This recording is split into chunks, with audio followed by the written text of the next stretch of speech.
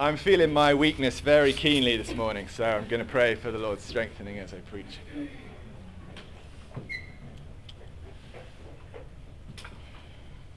Father, your word promises, with my God I can conquer 1,000, with my God I can scale a wall. And Lord, I pray for your strengthening this morning as I preach and as we listen. Lord, we so deeply, desperately need you to help us understand your word as it is spoken, to help us to put it into practice as we hear, to not be those who harden our hearts and refuse you, turn our heads away from you, but those who look to your hand as your children, eager to know you and do what is right. So please strengthen us now. In Jesus' name. Amen. Amen. So last week we studied the first part of Acts chapter 2 together. And we have a lot of visitors and newcomers in today. So some of you weren't here for the first part of Acts chapter 2. But it's the part where the Holy Spirit is poured out by God on the disciples on the day of Pentecost.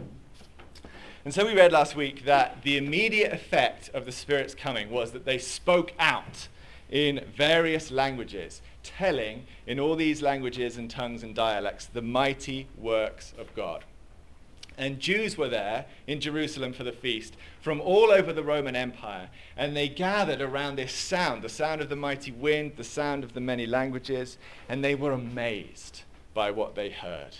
Each person gathered there heard speech in his own language and dialect, declaring the mighty works of God. And so they started looking around to one another and asking, what does this mean? So Peter, the apostle, suddenly found that he had a captive audience of several thousand people. And so he seized the opportunity to answer that question and to spread the good news about Jesus. What does this mean? So today we're going to jump straight back into Acts chapter 2, and we're going to pick up the story at verse 14. So I think it's page 910 of the church Bibles, Acts chapter 2. 910. So this is the part that Bev wonderfully delivered for us, and we call it Peter's Pentecost Sermon. And it's a life-changing sermon. 3,000 lives were changed on the day that Peter gave it. And if I ever preach a sermon like that, I'm sure I'll be dancing all the way home.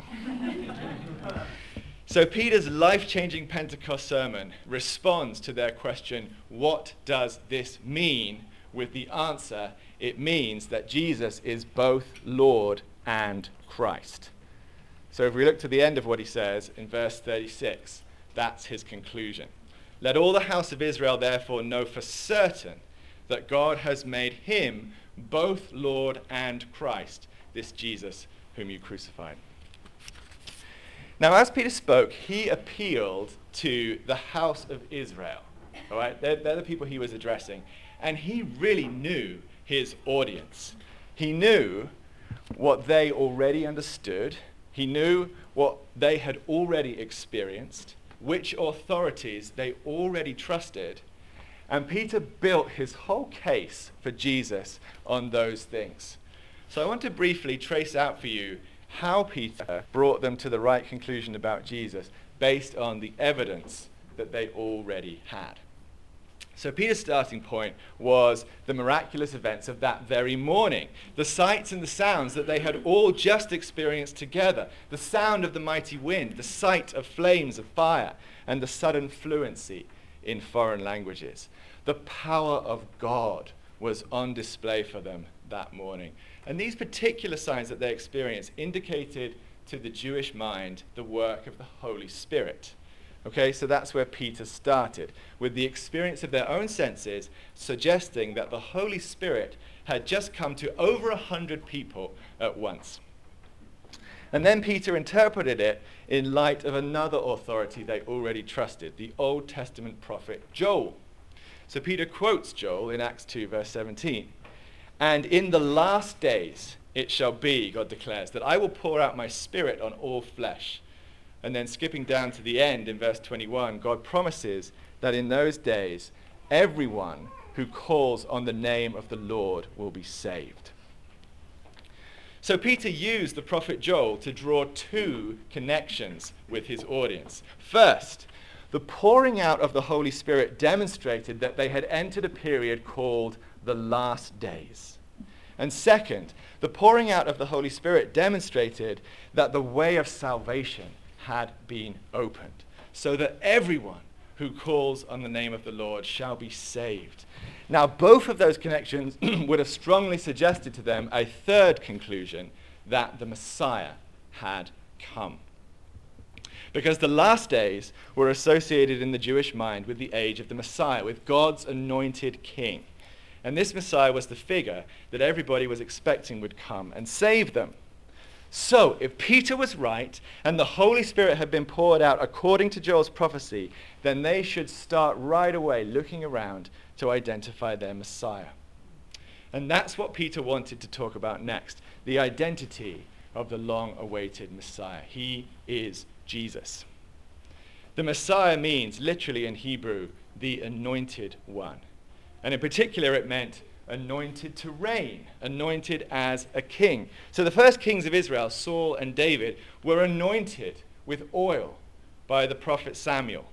And David in particular took that anointing very seriously. So we just read from 1 Samuel chapter 24, and there we heard David calling his enemy Saul the Lord's anointed. Right? Did you hear it? He says it several times. David says, "The Lord forbid that I should do this thing to my Lord, the Lord's anointed, to put out my hand against him, for he is the Lord's anointed." And that phrase in Hebrew is the Lord's Messiah. So King David pretty much invented the language of the Messiah. It was because of God's promise to David that the people were waiting for a new Messiah. And so it would make a lot of sense for them to identify their Messiah on David's own authority. So that's exactly what Peter does. He quotes King David from Psalm 16, where he says, "You will not abandon my soul to Hades, or let your Holy One see corruption." And that, says Peter, is a prophecy of resurrection.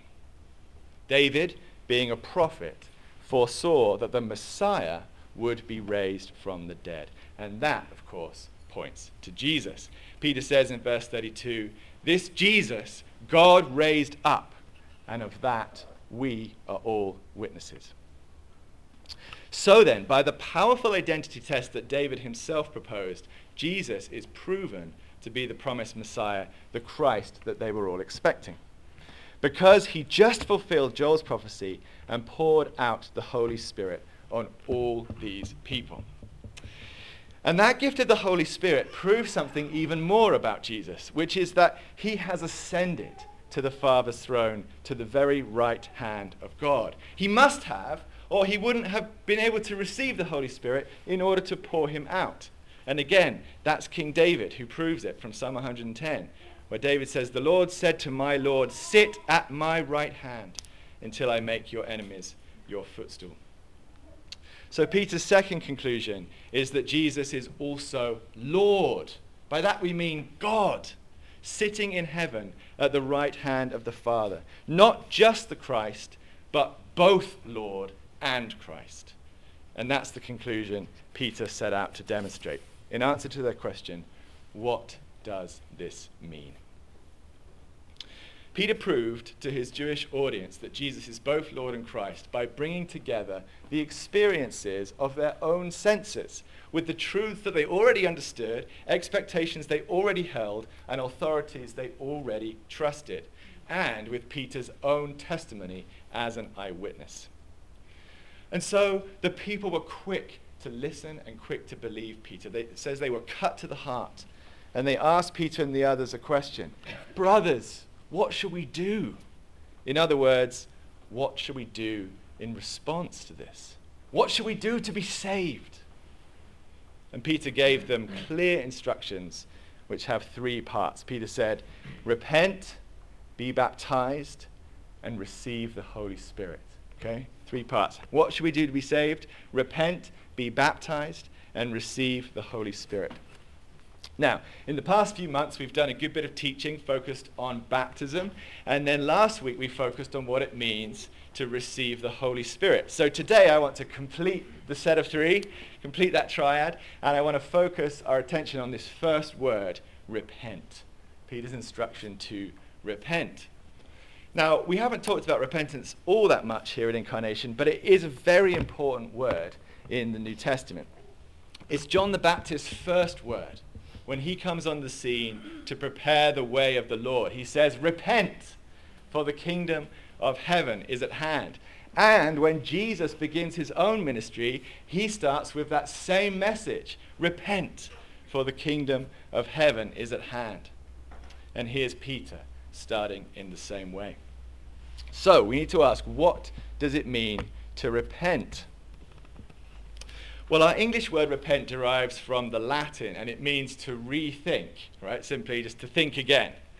And that's the way that we translate the Greek word metanoia, which means to change your mind.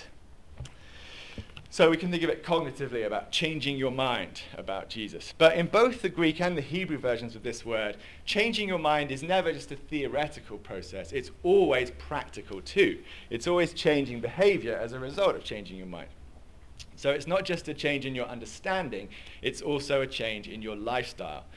So the word for repent can also be used in both Hebrew and Greek to mean to turn around, to return, to come back again. And I think for us that's the most helpful way to think about the word. So I'm going to illustrate with my body to keep you entertained.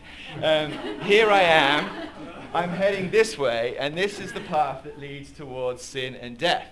And if I ask the question, what must I do to be saved? The answer is, naturally, turn around, right? Stop going that way and start going this way. And if I do turn around, then there's two things that happen at once. Firstly, I'm turning my back on something over here. And secondly, I'm turning to face something over here. I'm turning my back on sin and death behind me, and I'm turning my face toward Jesus and faith. So here in one movement, you can see the connection between repentance and faith. Okay, so I'm on the path towards sin and death, I'm repenting, and I'm putting my faith in Jesus. The two things happen at once. They're part almost of the same movement. So your life changes when you repent and believe, quite naturally. That's why James wrote, faith without works is dead. It doesn't matter whether you say you believe if there's no evidence that you've turned around.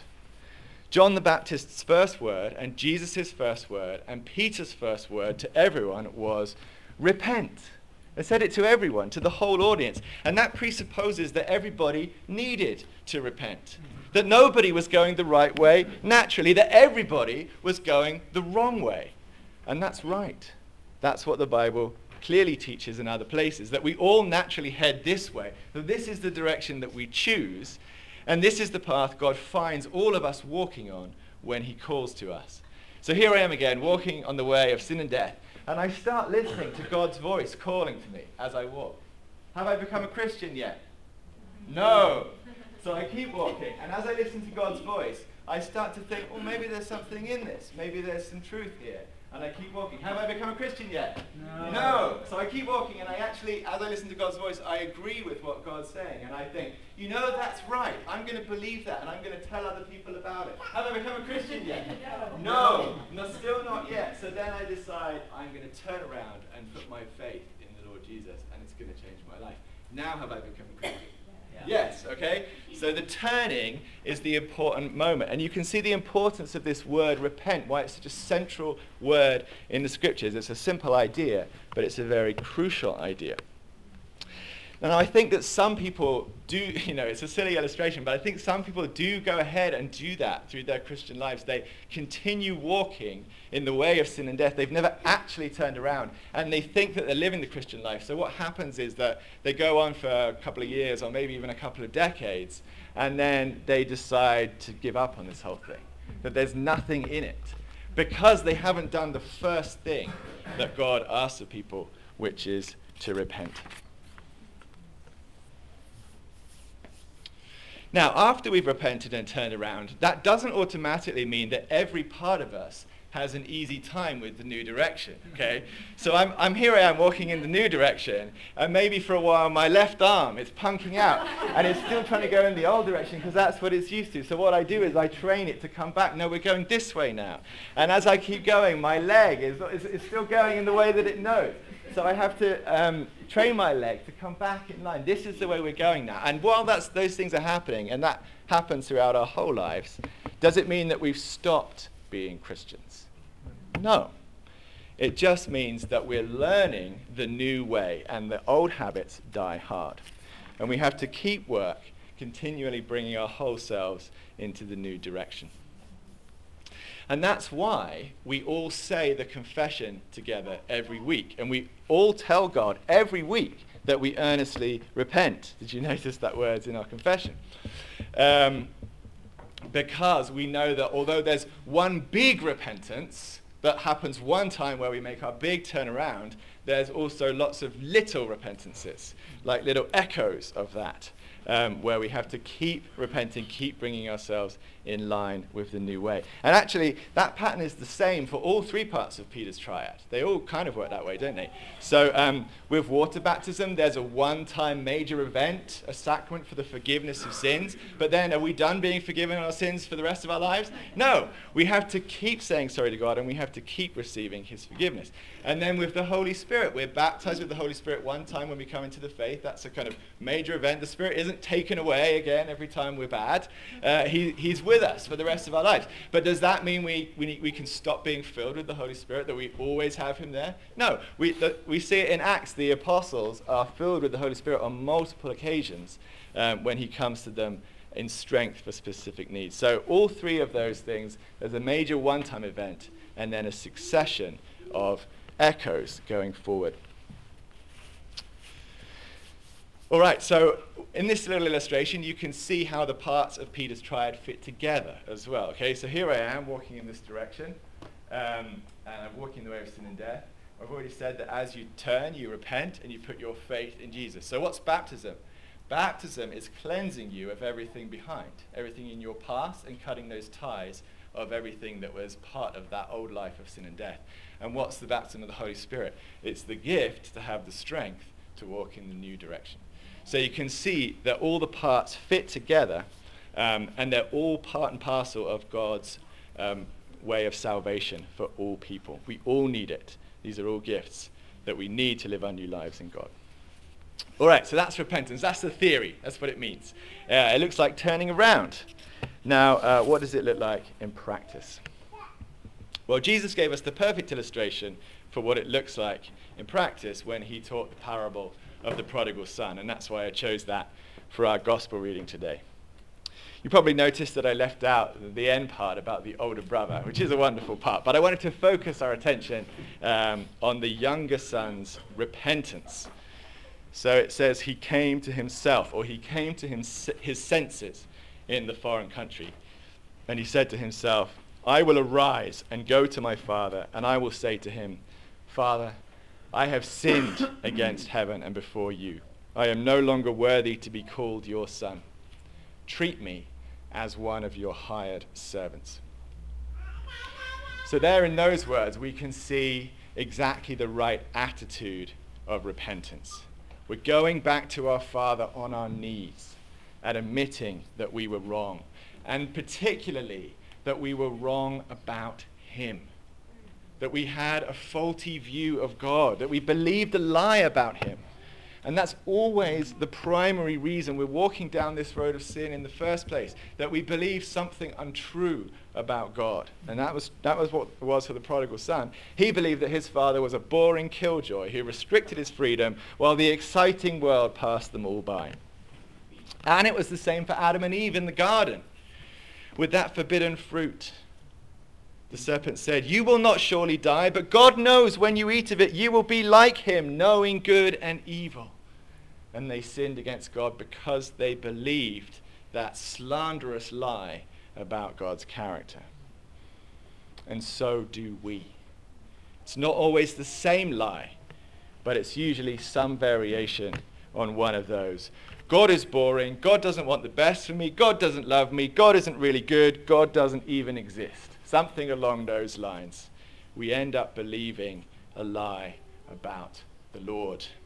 And so the heart of repentance needs to be changing our minds about God, fixing our picture of God in heaven, and then saying sorry for the injustice we did him by believing that lie. That's what the prodigal son did in Jesus' parable.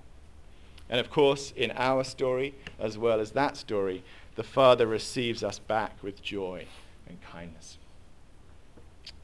So we've talked about what repentance is and what it looks like, and now for the hard question. And that is, of course, have we done it? Have we repented? And I think as I've explained it, some of us in this room will honestly have to answer no. We know that we haven't yet repented. We've come to realize that we're still going this way and we need to turn around. That's right. Now, maybe you've just started to hear about Jesus. Actually, maybe this is the first time you've ever heard about him. And maybe you're not ready to trust in him yet, and that's fine. You can take your time. You can get to know him before you decide. You can't repent until you've come to realize what it is that you've been wrong about God for, why you've been wrong about God. And what the truth is instead. It's only when you come to that point that you can really repent. So that word of the prodigal son has to come from your own heart. That, Father, I have sinned. It has to come right out of the depths of you, from deep personal conviction. You can't fake it, and no one can do it for you. That's right. But know that when you're ready, God is inviting you and waiting for you to turn back to him.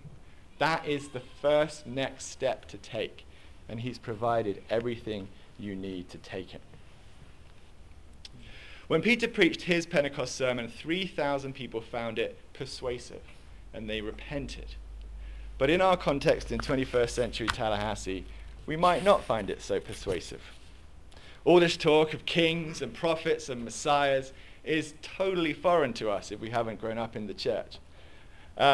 We don't recognize the signs of the Holy Spirit, and we're not waiting for God to save us. So Peter's sermon was the perfect clincher for them, but to us it might sound like news radio from a distant foreign country. And that's okay.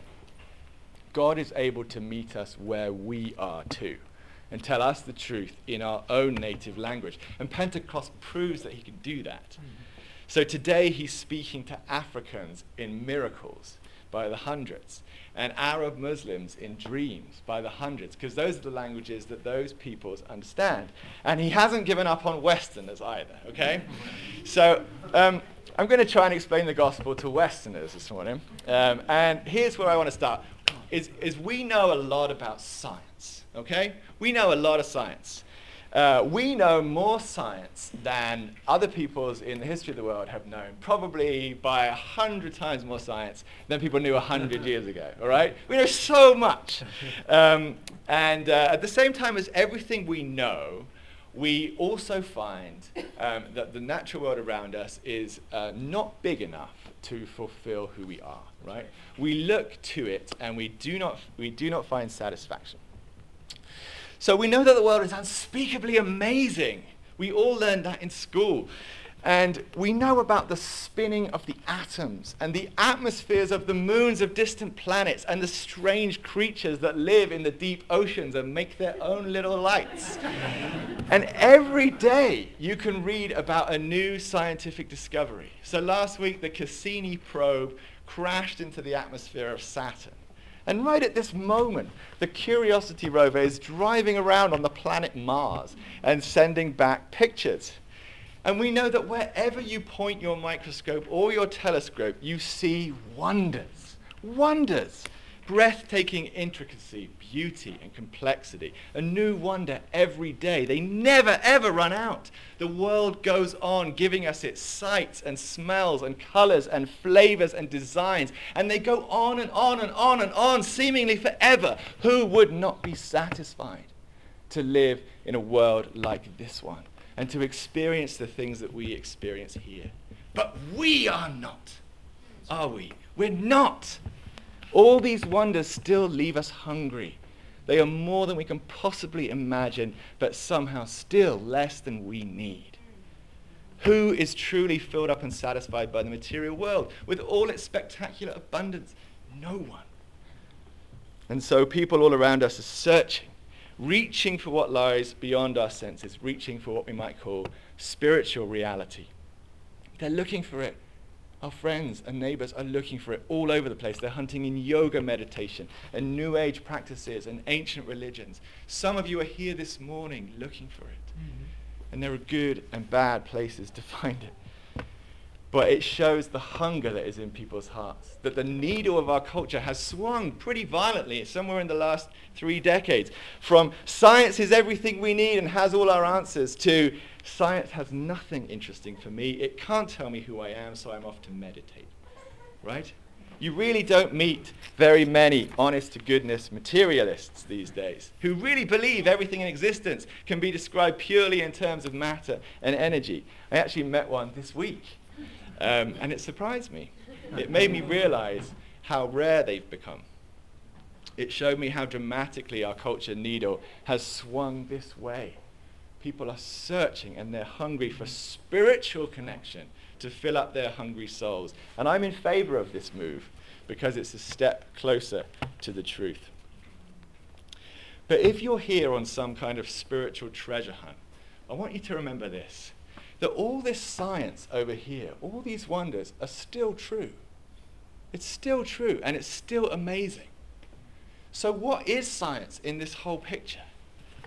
Isn't it a signpost to the truth? The fact that this material world left you hungry and wanting more suggests that this spiritual world really is greater, that satisfaction must be found here. And if the spiritual is greater than the material, then it stands to reason that the spiritual gave birth to the material, that it created it. So if what science shows us about the material is amazing, how amazing is the spiritual world that created it? All that science can know is merely reflected glory. It studies by moonlight. How bright then is the day? That's right. But just because it's moonlight doesn't give us a reason to ignore it. It's still some light. It can still point us to the truth about God. So half a century ago we said science is God, and now we say science has nothing to do with God. What if we take the middle road and say science is a signpost to God because it's the study of things God made? Where then does it point? It points to an incredible mind. At every scale, from nanometers to light years, the level of organization in the universe is breathtaking. It points to a spectacular artistry. When you get home, if you haven't seen it, look up Cassini's pictures of the North Pole of Saturn, where there's a hexagonal storm eternally raging, and tell me that God isn't a spectacular artist. It points to a mighty power to raise up mountains and fill the oceans with giant creatures. And it even points to a vibrant and playful personality, to paint spots on the ladybugs and teach puppies to play. The material world might not satisfy us in itself, but knowing its creator would satisfy us, would overwhelm us. We ourselves derive from him, which explains why we love his world so much and why we're so like him and why we long for him. And he has reached down to know us, speaking to people from earliest times and then coming to us in human form, a man called Jesus, to search us out and bring us home to him. So when we meet Jesus in the accounts of his life, we recognize him. We recognize him from deep in our beings. As people who've studied by moonlight, we recognize the sun. He's so abundantly, overflowingly human. It's like meeting the original from which everybody else was copied. Jesus puts God within the reach of our senses, and he shows us what our Creator is like. He died so that he could show his love for us, and then he rose again to show his power over death. And now God has made this Jesus both Lord and Christ, both God and King. Now, many of us sitting in this room today know this and have repented. And we've turned around on the road that leads to sin, and we've turned off the road that leads to sin and death. And we've started following in the way of Jesus. And so we ourselves, like Peter was a witness to the resurrection, we ourselves are witnesses to this new road, that it is the way of life and peace. And we declare that it is within the power of a human soul to know God and to find rest. So we invite you to share this with us, to repent, to turn and come home to know God. And if that's something that you'd like to do this morning, then we'd like to pray for you and with you. So during our time of communion, we'll have prayer teams standing at the back of the church, and they'd love to pray prayers of repentance with you. It can be a very simple little prayer. I'm going to close with the one that Jesus puts on the lips of the prodigal son again. He came to his senses and he said, "I will rise and go to my father, and I will say to him, Father, I have sinned against heaven and before you. I am no longer worthy to be called your son. Treat me as one of your hired servants."